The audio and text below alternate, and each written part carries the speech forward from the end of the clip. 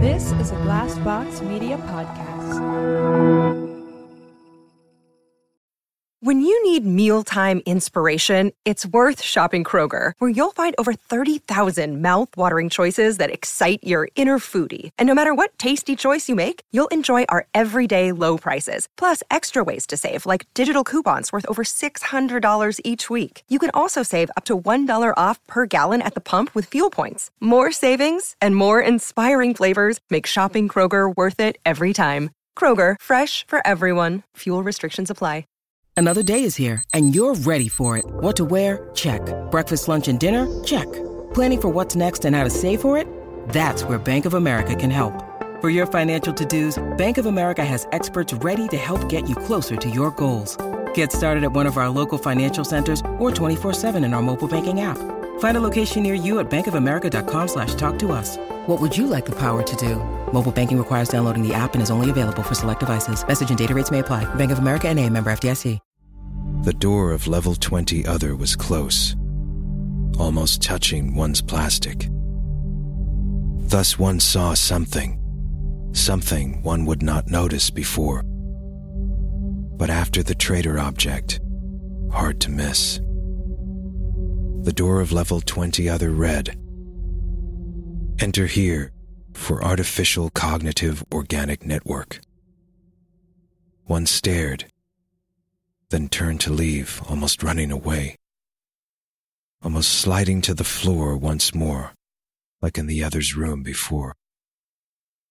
One thinks one found the acorn other. There is a space between reality and fantasy, between light and dark, between rational and irrational. In this space, there are stories. This story is called The Mask. Integration is now.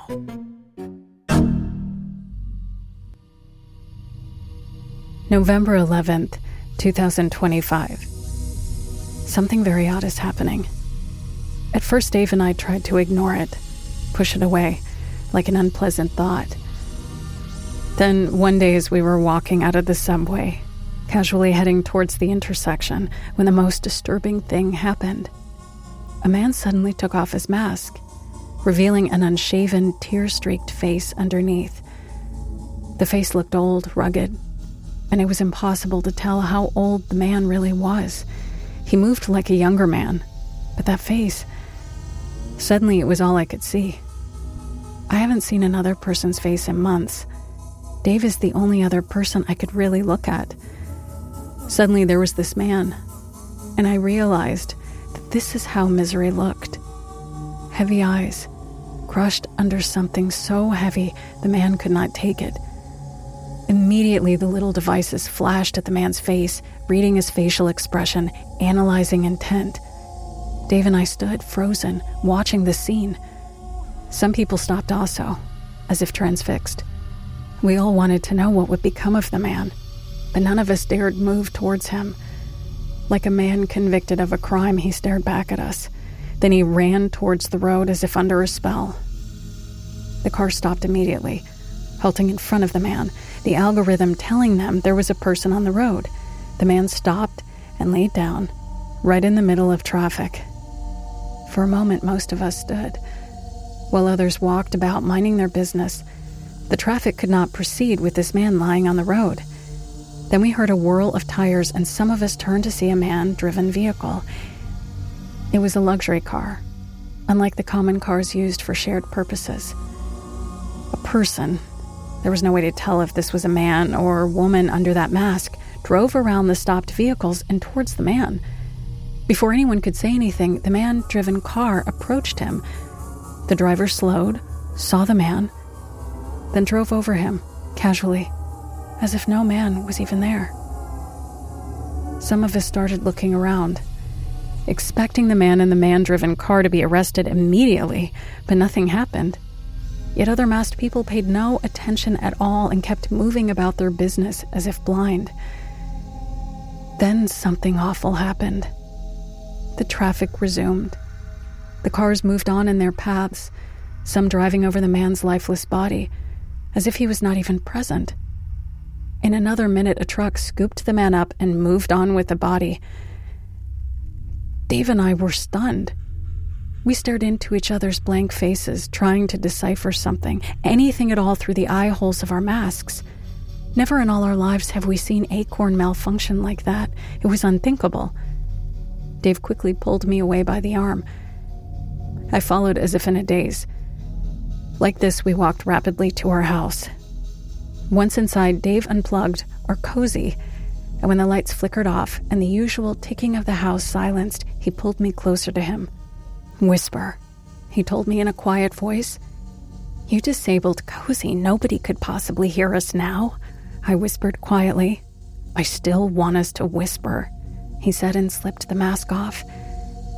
In the darkness of the room, I saw his eyes shine through with their usual intensity. Seeing his face, so naked and exposed, so human, calmed me. "Something is very wrong," Dave whispered. "The masks aren't helping us. They are turning us into..."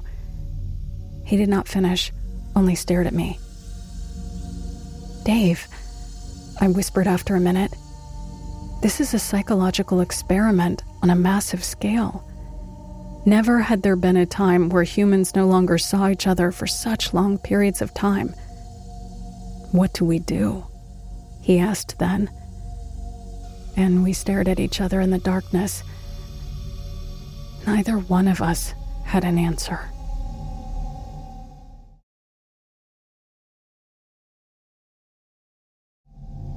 One wants to show the traitor object to the other. One no longer knows if the traitor object is really that bad or not. Did one make a mistake? The other can call one in and get one in trouble, but one does not think the other will.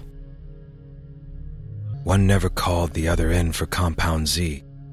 One thinks the other can be trusted, or one and other both disappear.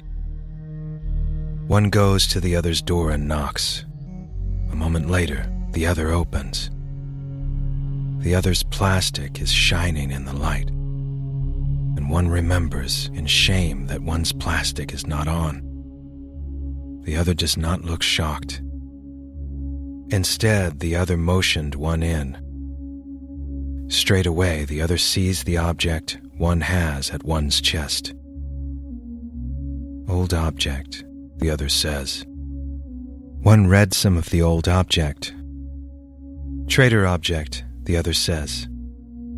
That's why the other's plastic is gone. One nods slowly. One still likes the feeling. It feels good. One's only rebellion. The other will need to translate, one says, as one extends the traitor object towards the other. One feels hope.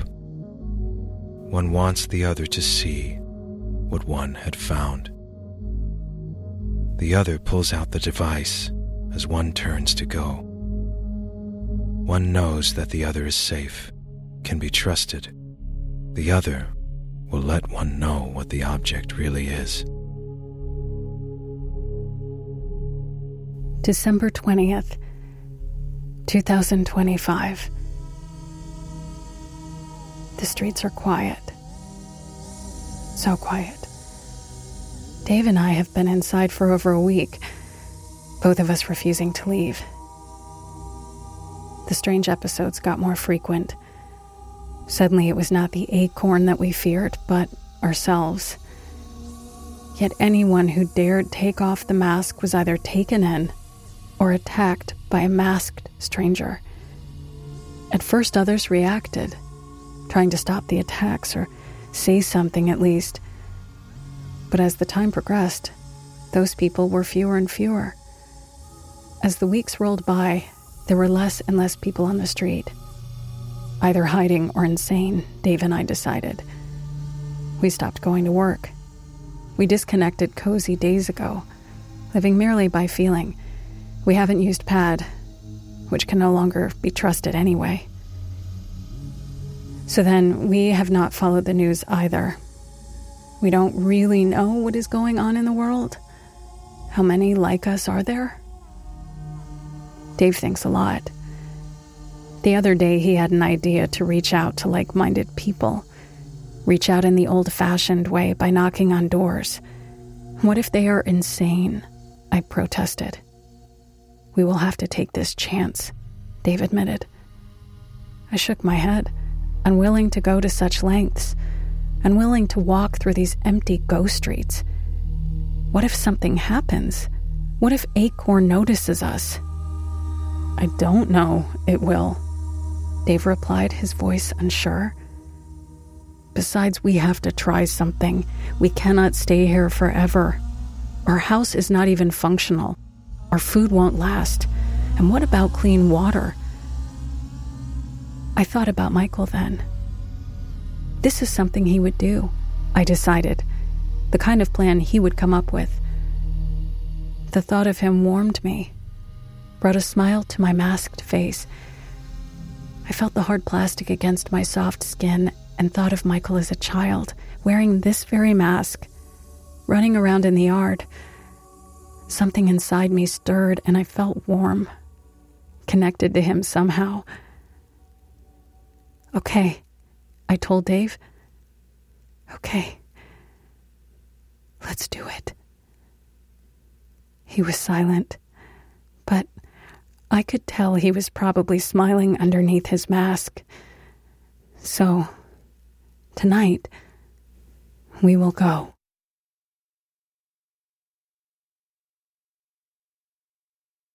There's a knock, and one walks to the door, opens it. Then one jumps, shocked, because the other wears no plastic. It is strange. One has never seen naked face before, not even one's, only felt with fingers. The other comes up to one and puts the other's hands on one's plastic and moves it. Very shocking, but one lets the other do it. Then the other puts fingers on one's nakedness.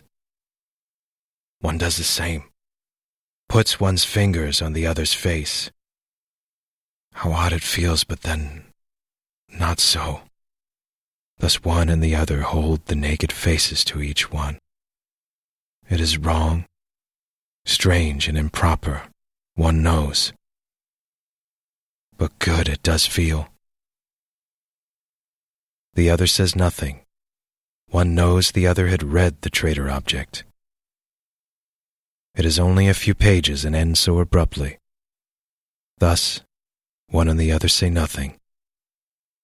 One and the other, we sit side by side, our faces naked, one's gaze lost in the nakedness, searching, studying, always foraging. It feels better than the wind or the sun. How pleasant all that is. A sudden rush of what? Then something jumps inside one, and one can feel. So much to feel. This is a Glassbox Media podcast.